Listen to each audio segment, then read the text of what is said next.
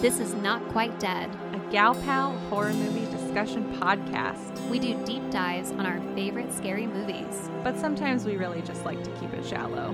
I'm your host, Kate. I'm Megan. Get ready for all the spoilers.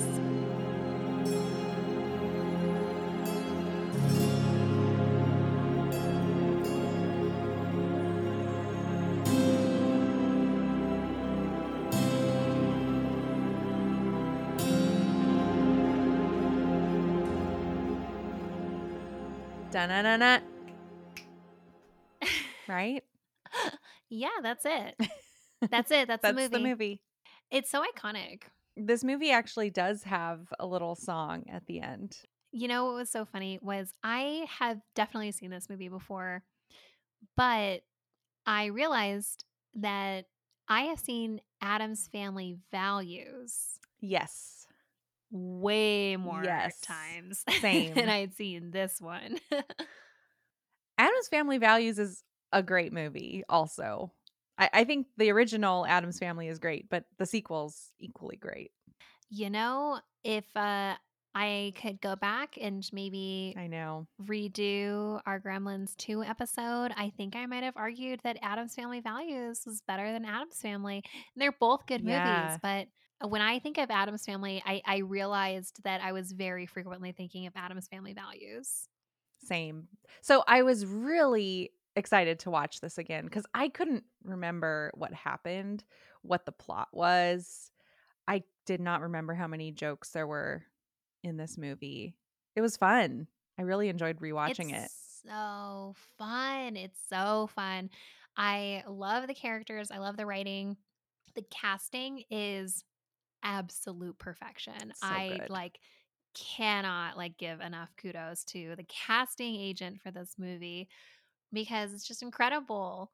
It's such a fun take on a franchise that's been around for a really long time. Since the 30s. We should get a really quick summary because I really want to talk about this one. So, the Addams Family is about a bizarre, very wealthy family who reconnect with who they think is their long lost relative, their brother/brother-in-law, Fester Addams, who has been missing for 25 years.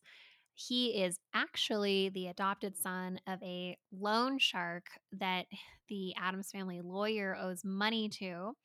And there's this big scheme that they have to try and swindle the Addams family out of their family fortune. And as the movie progresses, there's a lot of suspicion is this Fester guy actually our uncle? Is he not? And it's really just a lot of gags, lots and lots and lots of jokes, lots of little scenes of just this family being spooky and unusual and weird. Kate, were you an Addams Family girl or a Munsters Family girl? I will admit that of the original, they're both in the 60s, right? They both came out within a week of each other in 1964. Oh, wow. I have never seen an episode of either of the 60s Okay. TV shows. Okay. So I'm going to confidently say neither. All right. What about you? I'll be honest, I actually watched the Munsters on TV more than the Addams Family. The Munsters I thought was a lot funnier. I really liked how the Munsters had a niece who was normal. She was like a normal person, but to them, she was like the black sheep. I thought that was funny. But Addams Family, I watched the movies. That was like my tie to the Addams Family. Munsters, yeah, and Addams Family, they both came out around the same time. They both had 2 seasons, and they were both based off of like a cartoon type of origin in the late 30s, early 40s. Really weird. What is up with this World War II era monster family comics? Right? And around Yeah, we also so had weird. Bewitched came out that same, I want to say the same year, at least, same era, same time period. I Dream of Jeannie. Yeah, a lot of weird TV happening in the 60s. Yeah, I find it very interesting that you get these two very, very tonally similar shows coming around at the same time based on cartoons that came out around the same time.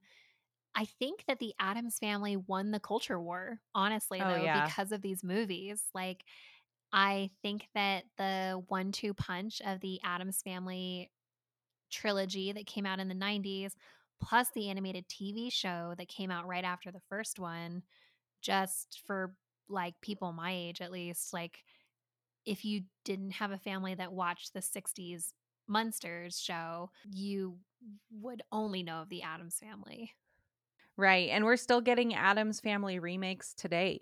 Now they've made, animated version of it as well. which did really well. Yeah, yeah. I never see the Munsters come up topic-wise. No. Yeah. I think that people, like, when they think of the Addams Family, they probably think of the movies that came out in the 90s because it's just so, like, irreverent and, like, gothic and spooky, but very, very funny.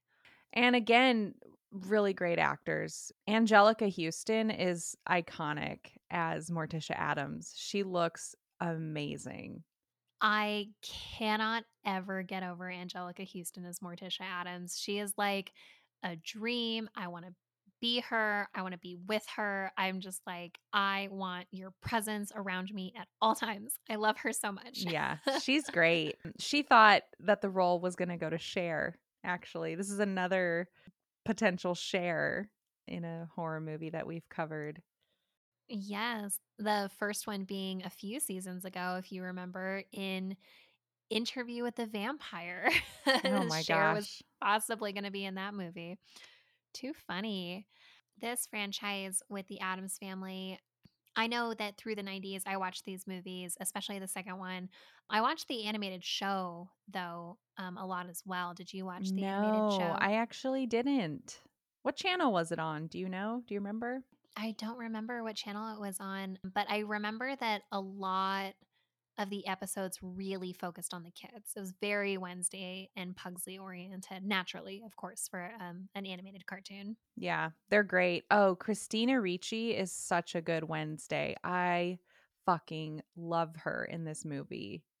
I can't get over how good she is as a child actress. She's very young in this movie. Yeah, she's so cute. She's like tiny Thora Birch in Hocus Pocus. She's Yeah. really cute and just nails it. She's so good. Like, she's so serious. So dark. And I was watching a little interview with her at the time, and she's just this little baby sitting in a actor's chair and talking about things she did to get ready for her role as Wednesday, and it was really sweet to watch. And yeah, she's seems like the type of girl who's always taking her jobs seriously. We've also got Christopher Lloyd in this movie too as Uncle Fester. I was trying to think of like other movies that he was in through the 90s and I really couldn't think of a lot. I think of him as like an 80s early 90s. Yeah, I mean the Back to the Future franchise was still going on. And then Raul Julia. Poor Raul. Yeah, we lost him too soon. He was this really great Puerto Rican actor who did a lot of theater. He's a really well respected actor. And he died shortly after the sequel to this. It's so sad and I didn't realize that because I don't think I've actually seen the Adams Family reunion or if I did, I it was when I was a kid and did not stick in my memory. Oh, he wasn't in that one. Oh, He okay. was in Adam's Family Values and died after shortly after that. He died in 94. I see. Yeah. I see. So, right, Oh, I'm so young. I never watched the reunion either because, it was a totally different cast. It was like same deal with Home Alone. Once Kevin McAllister and the Wet Bandits were no longer part of the story, I was like, I'm not interested in these straight to DVD sequels. It's kind of like what they did here. So I didn't watch Adam's Family Reunion either. It just loses its momentum, especially when you have characters with just such great chemistry. Who plays Pugsley? He was actually a accidental find for this movie. Jimmy Workman played Pugsley. Okay. He went to an audition with his sister. She was auditioning for some other movie and just sort of got directed down the hall to this, this audition room because he seemed to fit the bill and he got the role. Serendipitous. Very serendipitous. It was the first movie he was ever in, and he wasn't in a lot of movies. He was in 6 movies total, his last one being in 2004. He did various TV through the 90s, and otherwise doesn't look like he's really in film anymore. This movie had a lot of production issues, I surprising. heard that. Yeah, a lot of people got sick. Weird, like, I don't think that you often hear I mean, pre-COVID, like, you didn't often hear about production being halted for illnesses or Mhm. things like that. But this one had 3 separate health incidents that caused production to be halted. Oh my gosh. Yeah, the first one was, Raul Julia burst a vessel in his eye. Oh, gross. I know. That's really funny because you would have to stop production because you can't really cover that up. So they tried to, as long as possible, film scenes that didn't have him in it so they could at least, like, keep moving forward. Mhm. But then they got to a point where they're like, "And now we have to wait." One of the cinematographers got sick and they didn't specify what with, but he had to be rushed to the hospital. Oh, no. They stopped production until the director of this movie, who was doing his first directing role, Barry Sonnenfeld, decided to step in as a cinematographer, and he was doing directing work and Oh, cinematography at wow. the same time until they could get a backup in. Oh my gosh. What a mess. I know. And then the last one was a personal one for the director. His wife got sick with something. And so then they had to Jeez. stop production so he could take care of his wife. And wasn't Tim Burton originally supposed to do this movie? Because He it feels was. very Tim Burton-y. Oh, if you had told me that this first one was a Tim Burton movie, like either like produced or written or directed, Mhm. I'd be like, oh, naturally, like this is a Tim Burton movie. He was attached, but then he dropped out to film the sequel to Batman. He did Batman Returns instead. Great film. Great choice. Can't say I blame him. I know, right? It's one of those things where you're like, no, that makes sense. I'll allow it. Sonnenfeld was the director of photography when Tim Burton was originally planned on being the director. And when he dropped out, the studio offered to him to take on the directing role. And he had never directed before, and he took it on. And I just like love when people in the biz are candid about their Yes. experiences. He was like, it was very stressful. Is this the only thing he's ever directed, or did he learn to love it? Yes, he actually went on to direct a lot of movies after this. He's been very active in the industry. He directed Get Shorty, Men in Black, Wild Wild West, Men in Black 2, Men in Black 3. He's been an executive producer on a bunch of stuff and a producer. And really, he did a lot of work in cinematography and photography prior to directing, but it seems like this movie really broke him in as a director, and then he's had a pretty good career directing since then. I haven't checked out the sequels to Men in Black. I need to do that. I think they're pretty good. I mean, I have never gone back to rewatch them.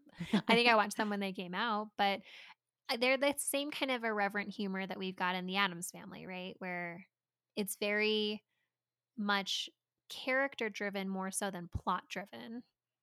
Like you just want to see these characters and how they respond to situations more so than you want to see the mechanics of the situations play out. It's very true. The plot in this movie is very thin and very secondary to the gags and the character building that you see alongside it. Yeah, the main driver of this plot is where is Fester, right? Where is this long lost missing brother?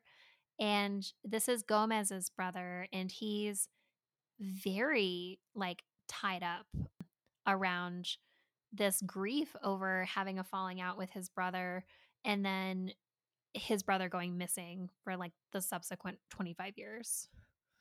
Yeah, Gomez apparently owes money to some scam artist, right? And he has like a family lawyer cousin.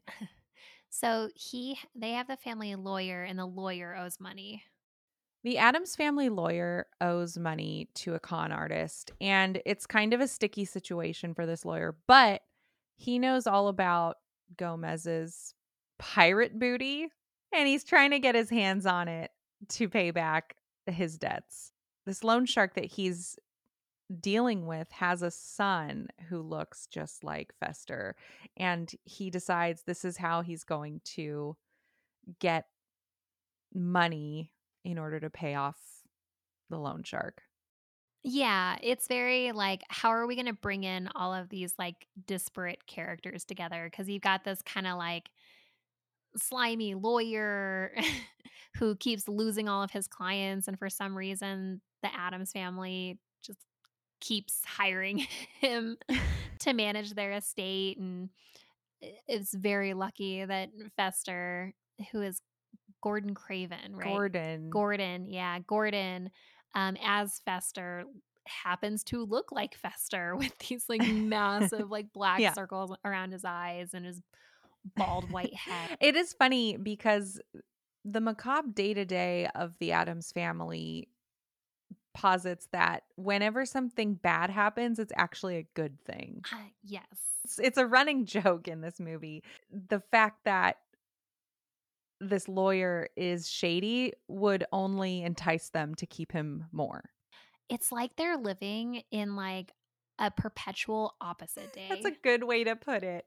I like when they're at dinner and Wednesday, I think she asks for something to pass something, and Morticia's like, "What do we say?" And she goes, "Now." Okay, so we're also teaching our kids to be rude. It's so funny too because like Morticia is like this kind of soft, sensual character. Like, she's not rude. No. The mother relationship that she's got with her kids, though, is very like, it's very like tender, but also like, you're not using a big enough knife, darling. She encourages the danger. They all do. It's all part of their shtick. We also get a weird German psychiatrist trope with this charade that's happening. Yeah, Craven's mom decides that she's going to tag along with this whole charade, which seemed very unnecessary to me. Yes. I thought that I was like, well, this is just kind of complicating things. Although Gordon is like kind of an idiot. And so Yes. she does need to be there to make sure she's smoothing over any like potential bumps, like as he's being introduced to the family. Is she familiar with the family? It doesn't seem like she is. No, like she's not related to these guys in any way because it's only through this lawyer that she even knows that they have money. And she's like kind of cutting out the middleman here where she's like, I'm not going to wait for this lawyer to get all of their money. I am just going to insert Gordon as Fester into this and then he'll just get the estate and the money and all of that. How much does Tully owe her? We talking thousands, millions? I mean, it seems like they're the kind of people that will take whatever they can get. Sure. I kind of wish he could just reach his hand into the doubloon pile and just give her like a handful and nobody would know. They would never know. I mean, when Gomez and Gordon go down into their like lounge, whatever, to have those drinks and watch old home movies, and he accidentally like exposes the treasure hoard. It's just like a room. It's like an Olympic sized swimming pool's worth of gold and like treasure.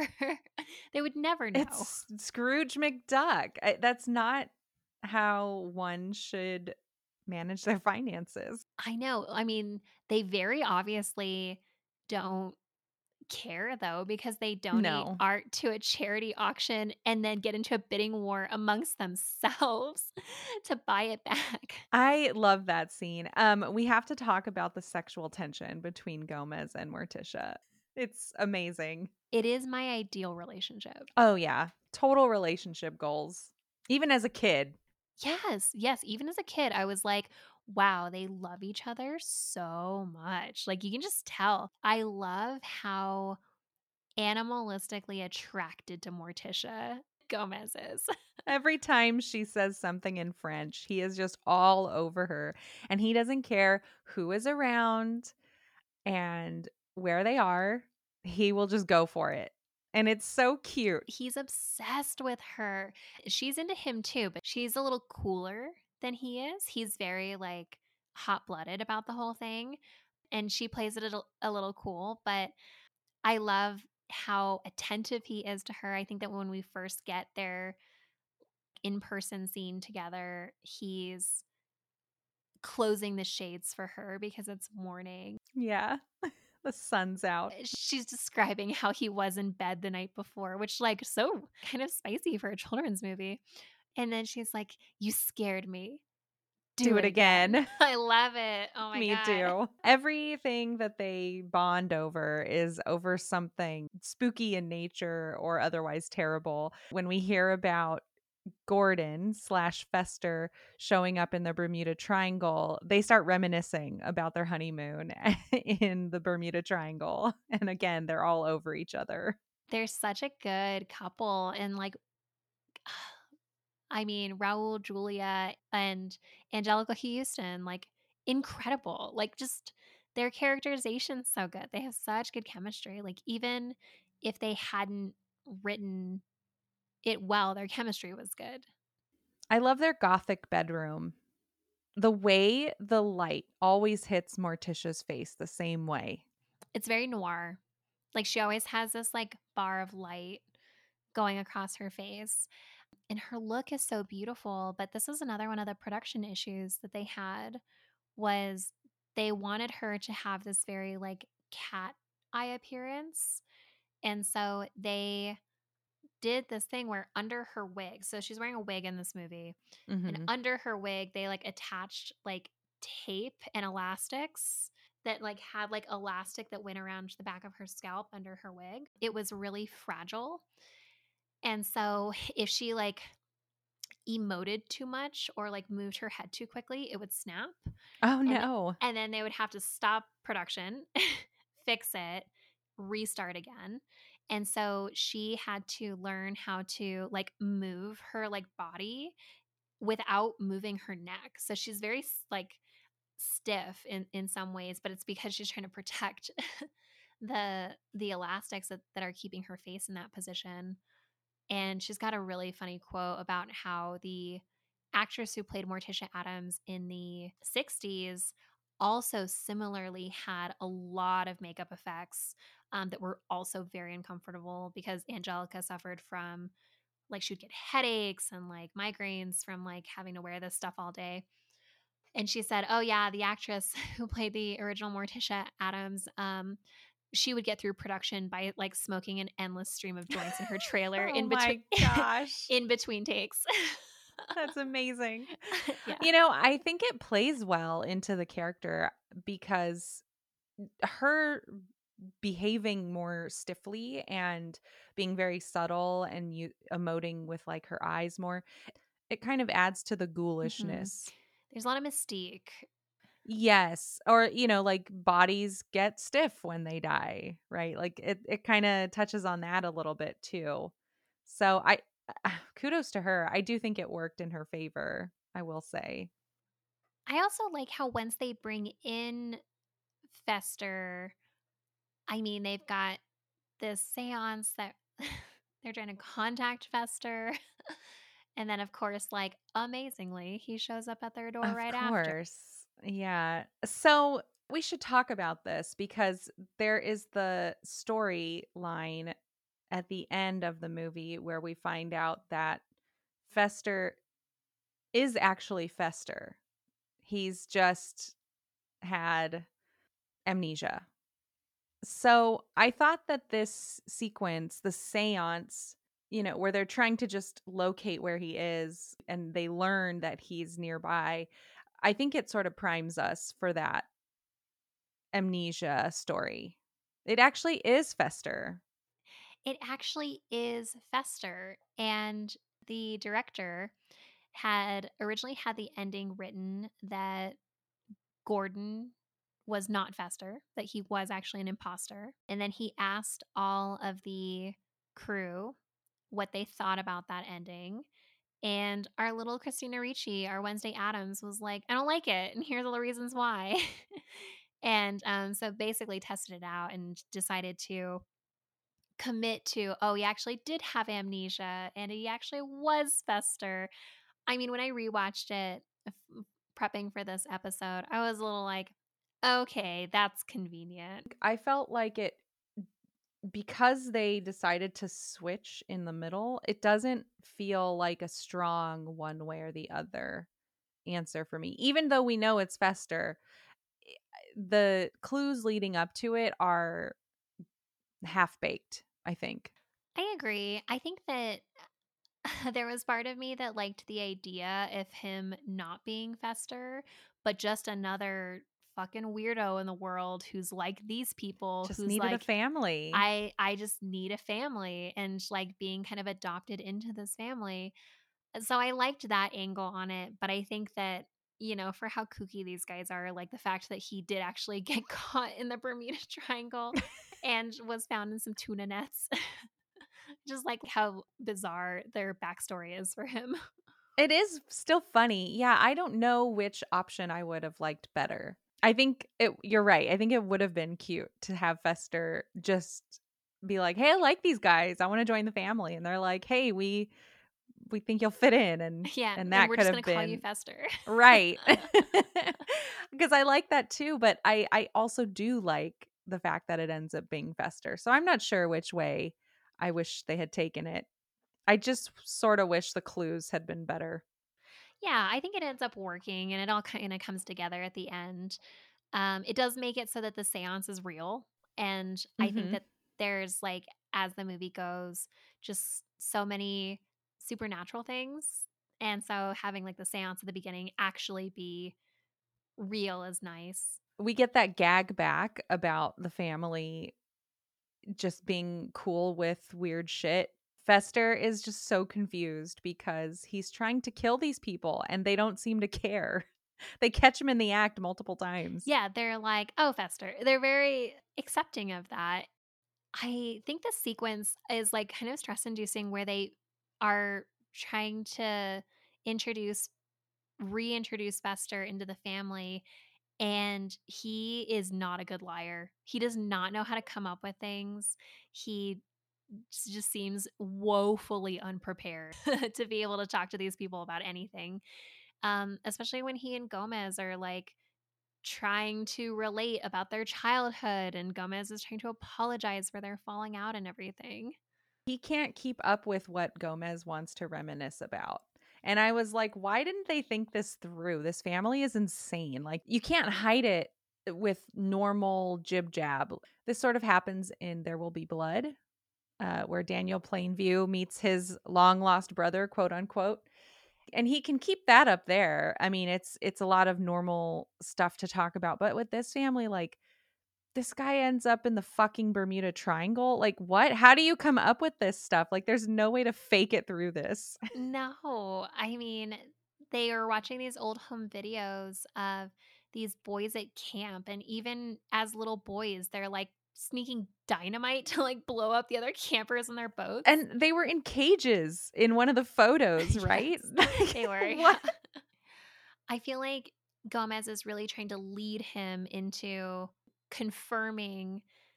And I was like, you could be doing any other responses than the responses that you're doing right now, and it would be better because he's trying to apologize for being jealous of his relationship with flora and fauna.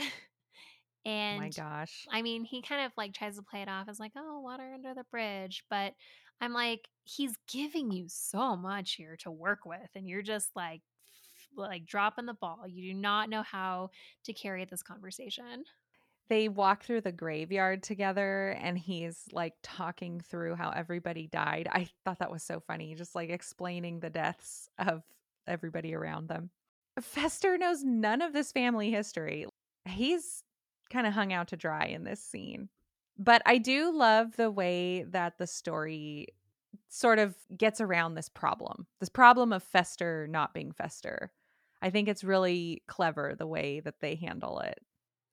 Yeah, his mom is like playing the psychiatrist, and she does this kind of like reversal on the family where she's like, the fact that they don't recognize him or something is like even more of a reason why he is Fester. It turns that joke on its head of like, "Hey, everything that's happening is weird, so you like that. You think it's fine when Fester comes at you with a knife. Like, you think it's fine that your children are out in the rain playing with antennas." So, him having these weird memory issues or just being generally strange to you people is actually what you want. I like how they are able to play it off. But I also appreciated that like Morticia was like kind of suspicious and she's very protective of Yeah. Gomez. Like she wants to like make sure that Gomez is going to make it out of this okay. And so she's also testing him too leading up to this. But shortly after this visit with the doctor, Fester does start fitting in better, which I enjoyed. And I thought maybe was another leading clue that he is actually who they think he is. I love watching him play with the kids. I know. I was just gonna say him with the kids is so cute, like helping them with their like sword play to get ready Yes, for with this actual swords. what ends up being like an actually insane school play. Oh my god, I love the school play bit. It's so good. I legitimately got sad when his mother told him that he can't go to the play. I was proud of him. Yes, I Yeah. was so happy that he goes. Yes, the school play is wild. So we see these other little kids, they're dressed as like trees or whatever, doing their little song. And then we've got Wednesday and Pugsley come out and they're sword fighting. And Fester has helped them rig up like the fake blood so that when they like cut their arms off or whatever, I was like the splash zone at SeaWorld. Oh There's my just god, an yes. excessive amount of fake blood. Parents in the audience are just covered with blood. It's so funny. Okay, like who gave these 2 kids permission to do their own school play? You'd think that they would have learned by now. I think that that scene was so funny too, where Wednesday's teacher is like, the other little girls are like looking up to Hillary Clinton and like these other people. And then Morticia's like, have you talked to their parents? Are they worried? She's like, her hero is an ant that was burned at stake. I love getting to see the Addams family dealing with normal people. It's very funny. I just like eat it up. And this whole movie, I'm like, yes, give me more. Yeah. Eventually, we find out that Fester is actually he's the older brother, so he inherits the estate that the Addams family lives in. So, the Addams family kinda get booted from their house and have to deal with real people again. I was so mad about this. I was like, Yes. this guy's been gone for 25 years. They have lived in this house and had two children in this house. Aren't there like basic tenancy laws that would like prevent them from getting just booted from their own estate? I am pretty sure that's a law. I'm not a lawyer. I do know an intellectual property lawyer, I could ask him, but there have to be rules that would protect you from being booted out of your own house. You can't even evict someone from an apartment without 30 days' Right. notice. And they don't own I was shit. like, this is corruption just because this judge doesn't like the fact that Gomez hits golf balls into his house all the time. It's the same judge too. Yeah, it's perfect. So they just like rule against them. And then they move into like this motel, and Morticia, who is a stay at home mom and wife, decides to become a school teacher. I took it as an assistant in a classroom. Morticia as a teacher would be outrageous, but she's telling this all too real story about Hansel and Gretel to these toddlers or kindergartners, whatever they are. And they all start crying, and it's fucking hilarious. She's talking to someone about her concern about Gomez, and the person's like, oh, is he a loafer, a dreamer? Like, and Morticia's like, usually, but now he's just despondent. I also enjoy Pugsley and Wednesday setting up their lemonade stand that induces I don't know, poison or fire, Yeah, they've got arsenic. depending on your choice. And the Girl Scout comes up to them with real Girl Scout regalia on and actual Girl Scout cookies with her. Wants to know if there's real lemons in the lemonade stand. And we get that classic response, are there real Girl Scouts in those Oh cookies? my gosh, I love Wednesday. I feel like there are so many scenes from this movie that have been turned into, like, memes or GIFs that, like, I've seen over time, and I feel like most of them are Wednesday. She is the star of the show, I think. She's so good. Her and Morticia are handily my favorites. Eventually, Morticia goes to find Fester again because she wants to talk some sense into him. I think she knows that he belongs with their family and not with this crazy German doctor slash mother person. But she gets kidnapped and put on a stretching rack. So, of course, we get some nice BDSM enjoyment by her, and Yeah. it sets Gomez off again. What are they thinking? Of course she would be into this. I think it's funny that they spend so much time in this movie trying to hide who the doctor is. And then at the end, eventually, she just pulls a gun out on them. They just kind of like at the end of this movie, they're kind of like, "Okay, we're just done with this now." Like she's just gonna pull a gun, she's just gonna try and get this money. We've seen like some supernatural things, of course. Thing is just like a disembodied hand. But when they pull out this book that opens up a hurricane into the house, I was like, I was not expecting that. No. That's kind of one of the things about this movie that I love is that there are a million options because who knows what's going on in this crazy house. You could write yourself out of any corner, I think, because of the setting. Yeah, I think that they could have gone very dark and had her accidentally stumble into a booby trap that, like, Right. guillotined her, like, like and that would have also fit. There's so many things that could have, like, caused harm to her, so her getting, like, blown out the window and into the family graveyard seemed appropriate. Yeah, we lose both of our antagonists in the graveyard. And I think it's really cute how Margaret, who was the lawyer's wife, ends up with Cousin It. We had met Cousin It earlier in the movie when they had a mini Addams Family reunion at the house to celebrate, Fester being back. And we get like this great cast of characters of all of the Addams Family. We meet Flora and Fauna in person and realize that they're conjoined twins. And they're also insane. This is true. When they go back home, they get taken away in a conjoined straitjacket. There were some characters where I was like, oh, this must be a reference to like the TV show. Maybe, yeah. I caught a hunchback. And otherwise, everyone just sort of looked generically gothic from far away.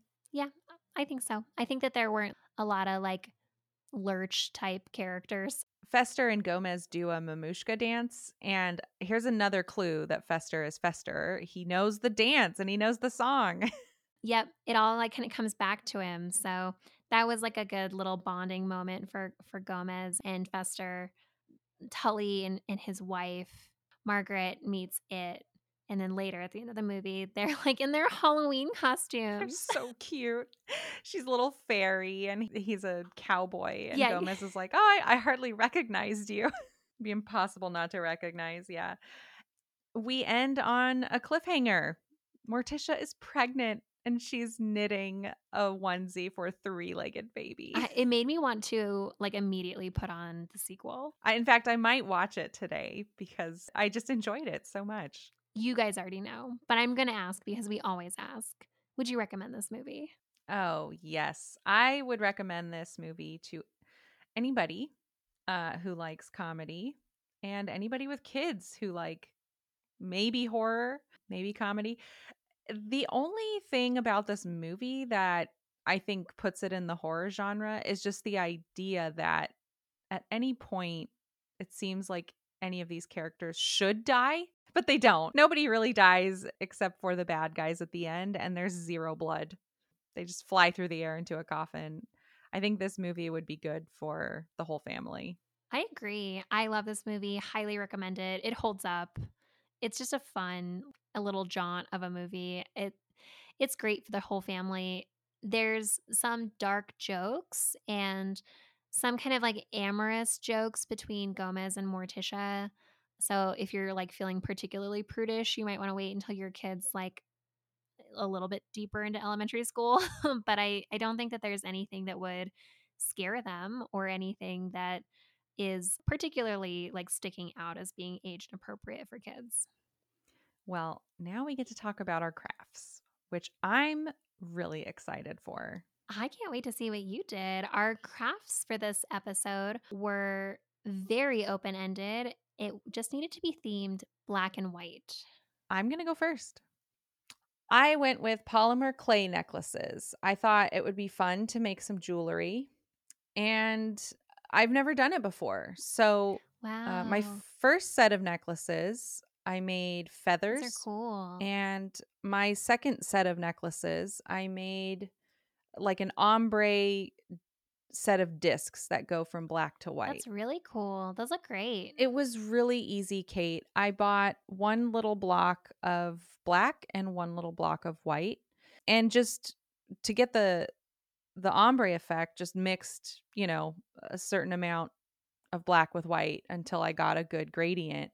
And then I had those grays to work with for the feathers. The feathers were also really easy. You just roll it out flat. You just cut a feather out. I mean, I didn't use a stencil or anything. There's instructions online and pictures to use as a reference. But honestly, I just traced a feather, cut it out, and let it bake in the oven. And of course, I did make doubles of the gradient so that I could give you one. Yes. So that way it can be a true friendship craft. Oh, I Because why love not? it. We haven't done that in a while. Oh my gosh, we have not done that in a while. Oh, I love the way that they turned out. Those are really cool. I did a craft that was definitely oriented for younger children, and I did potato stamps. Potato stamps. I don't know if you ever did potato stamps when you were a kid, but we did Yes. them when I was in elementary school.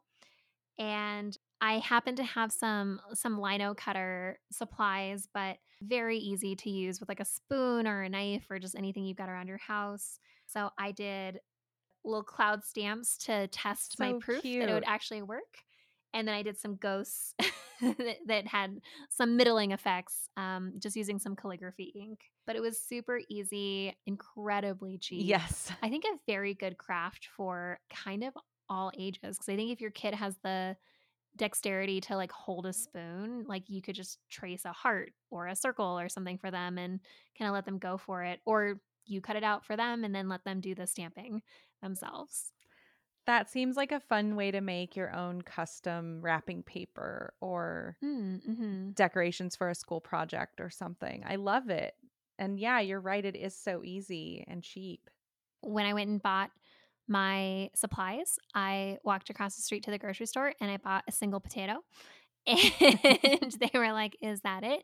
And I was like, "Yes, just the potato. Thank you." Nice 50-cent craft. It was fun and it scales up as your kids get older because you can make more complex stamps. Oh, yeah. The part that I thought was fun was when I was in elementary school, I did potato stamps. When I was in middle school, I took an art class where we used styrofoam. And so we did like a styrofoam stamp. And then when I was in high school, we actually did lino cuts. Hmm. I had some previous experience. And so there are definitely ways to scale this up if your kids are older.